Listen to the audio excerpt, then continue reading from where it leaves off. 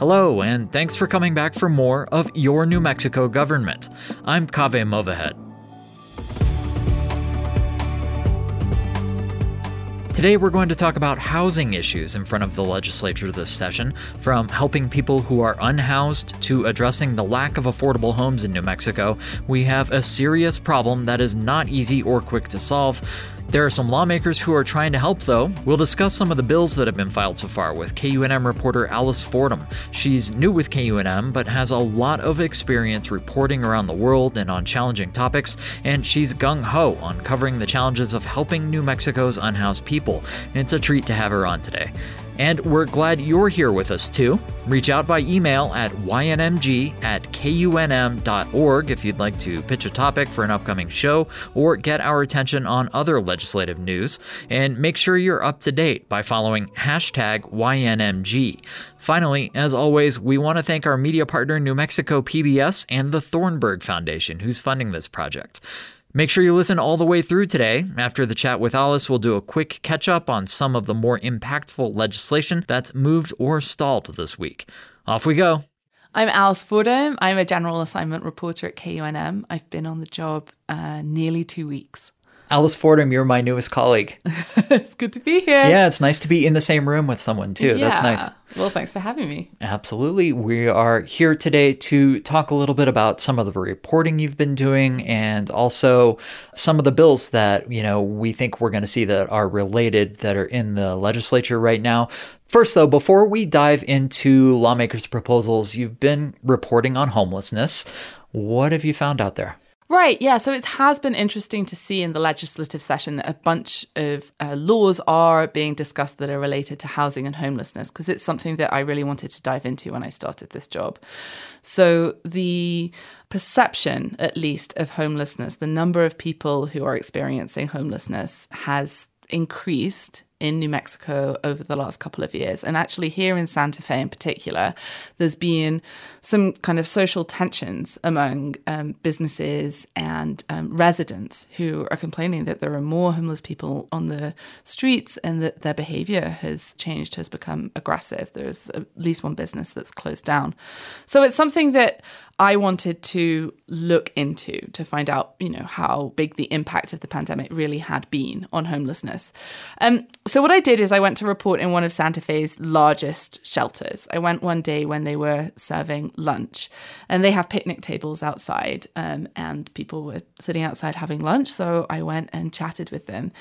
And one striking thing about the folks there is that they were actually quite a bit older than I had expected. A lot of them are in their 60s or above, and speaking to people, quite a lot of them are on fixed incomes and used to be able to afford rent and can't afford rent anymore because housing prices have increased here so much. I spoke to one lady in her 50s. She had struggled with addiction previously in her life, but before the pandemic, she had had a steady job, which she'd lost, and she'd become homeless for the first time in her life in her late 50s and spiraled into addiction. And she was telling me that she was saved by this friend she'd made, this guy called Patrick, who was there also.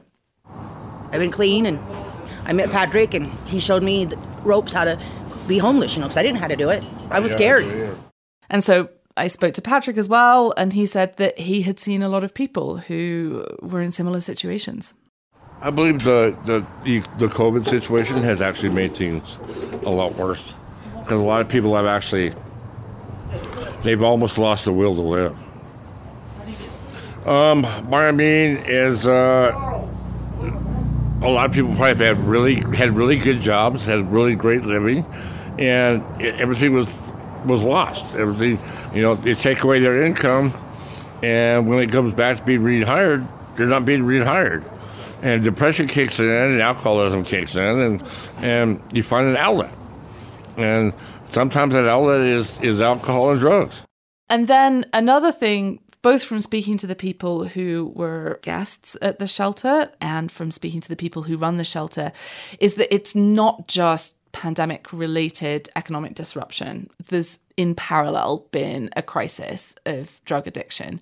Fentanyl has become stronger, more addictive, and there are more people who are dysfunctional because of it than were previously. Now, I wonder if heard a little bit of reporting about fentanyl. I don't know a lot about it, but what I've heard is that it's often added to other drugs.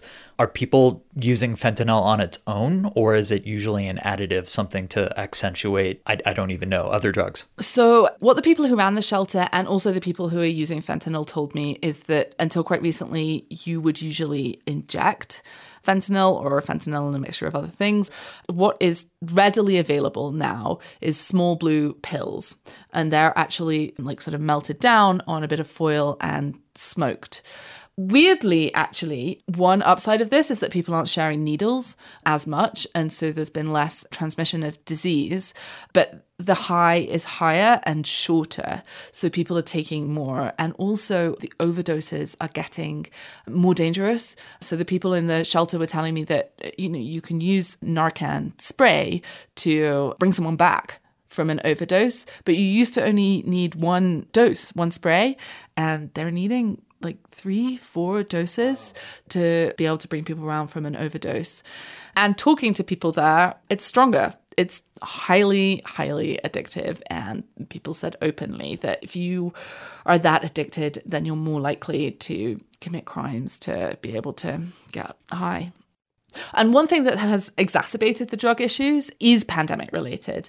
And that's that so much has gone online, and actually AA meetings do not work as well online. I've heard that recovery and detox centres are restricted in the number of people they can take. And that just means that, they were saying in the shelter that I went to, people used to walk in and say, like, I'm ready, please help me. And you could get them to detox right away. And now you can't do that. And I think that's really heartbreaking. This is a sad situation. What bills are we seeing in the legislative session that are designed to help in one way or another? So there's a bunch of things, and they're mainly aimed at either helping people not to become homeless who are in their homes and increasing the housing stock in New Mexico. Housing advocates say that there just is an enormous shortfall in the amount of affordable housing. Tens of thousands of houses need to be built. So one committee meeting that I went to earlier this week was the House Consumer and Public Affairs Committee, and they were debating a bill called HB 65, House Bill 65. Part of the reason that bill exists is that one thing that people are worried about is eviction. The nationwide eviction moratorium expired last year. There are still some protections in place in New Mexico. I just want to jump in and say that the state Supreme Court has created an eviction diversion program that will have the effect of ending the eviction moratorium, first starting in just eastern New Mexico and a few rural counties. That's in February. And then it's supposed to go statewide in March. Yes. But the basic laws here are some of the toughest in the country for renters. So, for example, if you're given a late notice on your rent, you only have 3 days to pay before an eviction notice can be served. House Bill 65 would extend that time frame. It would extend the amount of time you have to get out of your house after an eviction notice is served. It reduces things like the amount that can be charged for late fees, and it's designed to help tenants who are struggling out by making it a requirement that if they're in court, they're given information about their rights and about various subsidies and so on that they can apply for. In that hearing, it was passed by a majority in that committee. And there was some very emotional testimony about the possible impact of this. There was one lady called Melissa Martinez, who's with the nonprofit Olé, but she's also a single parent. So it was hard to get on our feet. When my daughter was just 6 months old and my son was in utero, I'm asking for you guys to participate in considering this bill because it is important to women like me that are just trying to make a better future for our children, that don't believe that it is fair to pay higher amounts for rent when the landlords don't abide by the contracts or the agreements and sustainability in the house. My children are with me, and I hope that you can help me participate in their future. Thank you. Do you have any idea how likely that bill is to pass? A similar bill last year was voted down in the Senate. This time around, the housing advocates that I spoke to said that they had worked pretty closely with landlords groups, and they think they've come up with a compromise, which is good enough that they think it will be able to pass. Its path is that it's set to head to the House Judiciary Committee next and then to the floor. The limitation will be time. This is, of course, a short legislative session, so that's what they are worried about most.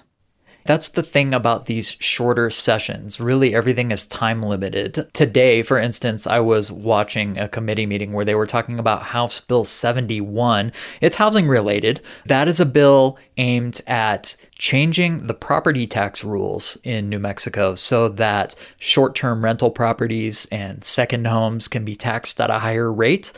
In part to build revenue, but I think one of the other goals is to kind of incentivize landlords to have more long-term rentals.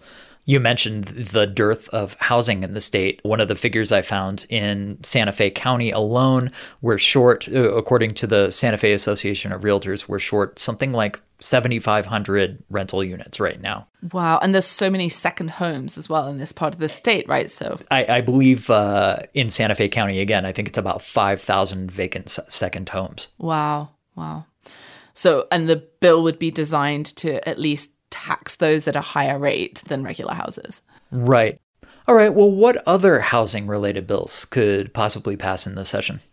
There's a number of bills, and they are designed to address this lack of affordable housing. So one of them is we have Senate Bill 19, which would allot $70 million to a body called the New Mexico Housing Trust Fund. That money can be used for a whole variety of things. It can be used to build houses, but it can also be used to do things like weatherize, improve energy efficiency in houses that already exist. That bill has been passed by the Senate Health and Public Affairs Committee. And then there's some things that I think probably indicate a sort of broader recognition that something has to change or things could get really dire.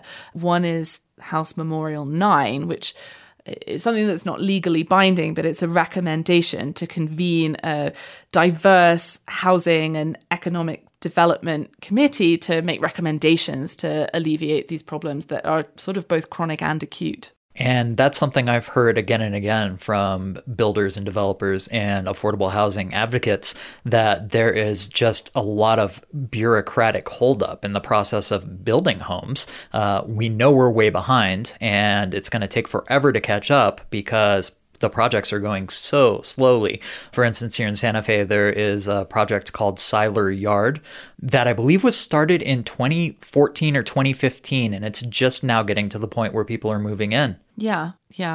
Which is great that they're moving in now, but it just goes to show how difficult it is. You know, I heard from one of the stakeholders that they got set back weeks because there weren't enough electrical inspectors in the city of Santa Fe to come check out the buildings and clear them. So that's just one example of bureaucratic holdups. Mm-hmm.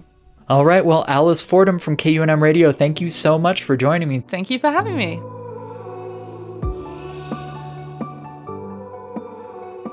That was Alice Fordham, who recently started working with KUNM Radio. We'll keep an eye on her reporting and see if we can get her back on YNMG in the coming weeks. Now, a quick recap of some of the big legislative moves this week. First, and maybe the biggest news of the week, is that after more than 6 hours of testimony and public comment, the Energy, Environment, and Natural Resources Committee voted to table Governor Michelle Lujan Grisham's pet project, the Hydrogen Hub Development Act. We'll watch to see if it comes back up this session. Also, the governor on Friday signaled through her education secretary she would back a $15 an hour minimum wage for school workers. The news came just before a joint meeting of the State House and Senate. Advocates on Thursday addressed the Senate Finance Committee seeking $50 million to address nursing shortages in the state. The Albuquerque Journal reported the budget request includes $15 million to expand nursing programs and $35 million to create faculty endowments to pay for professors of nursing. Legislative analysts have estimated that New Mexico needs more than 6,200 nurses to address an acute shortage that existed even before the pandemic. We already mentioned some of the housing bills, but Friday afternoon, Senate Bill 134, which would add new recurring funding from bonds issued on taxes of natural resource extraction. The funds would go to the New Mexico Housing Trust Fund. As of the time of this recording, the bill was in front of the Senate Health and Public Affairs Committee. If passed, it will go on to the Senate Finance Committee. House Bill 44, the affirmative consent policy in schools that would have required a positive affirmative consent for sexual conduct, was deemed not germane to the legislative session and died this week. Only the governor has the power to bring it back this year. There was a lot more that happened at the Rand House this week. Find info on particular bills online at nmlegis.gov. You can pull down the legislation tab and search by keyword. That's a wrap for today's show. Thanks for joining us, and thanks again to New Mexico PBS, KUNM Radio, and the Thornburg Foundation for coming together for this public service with the goal of increasing access and understanding of your New Mexico government. Look online for the hashtag YNMG and subscribe to the podcast on iTunes or Spotify. I'm Kaveh Movahed. We'll be back with more in just a few days.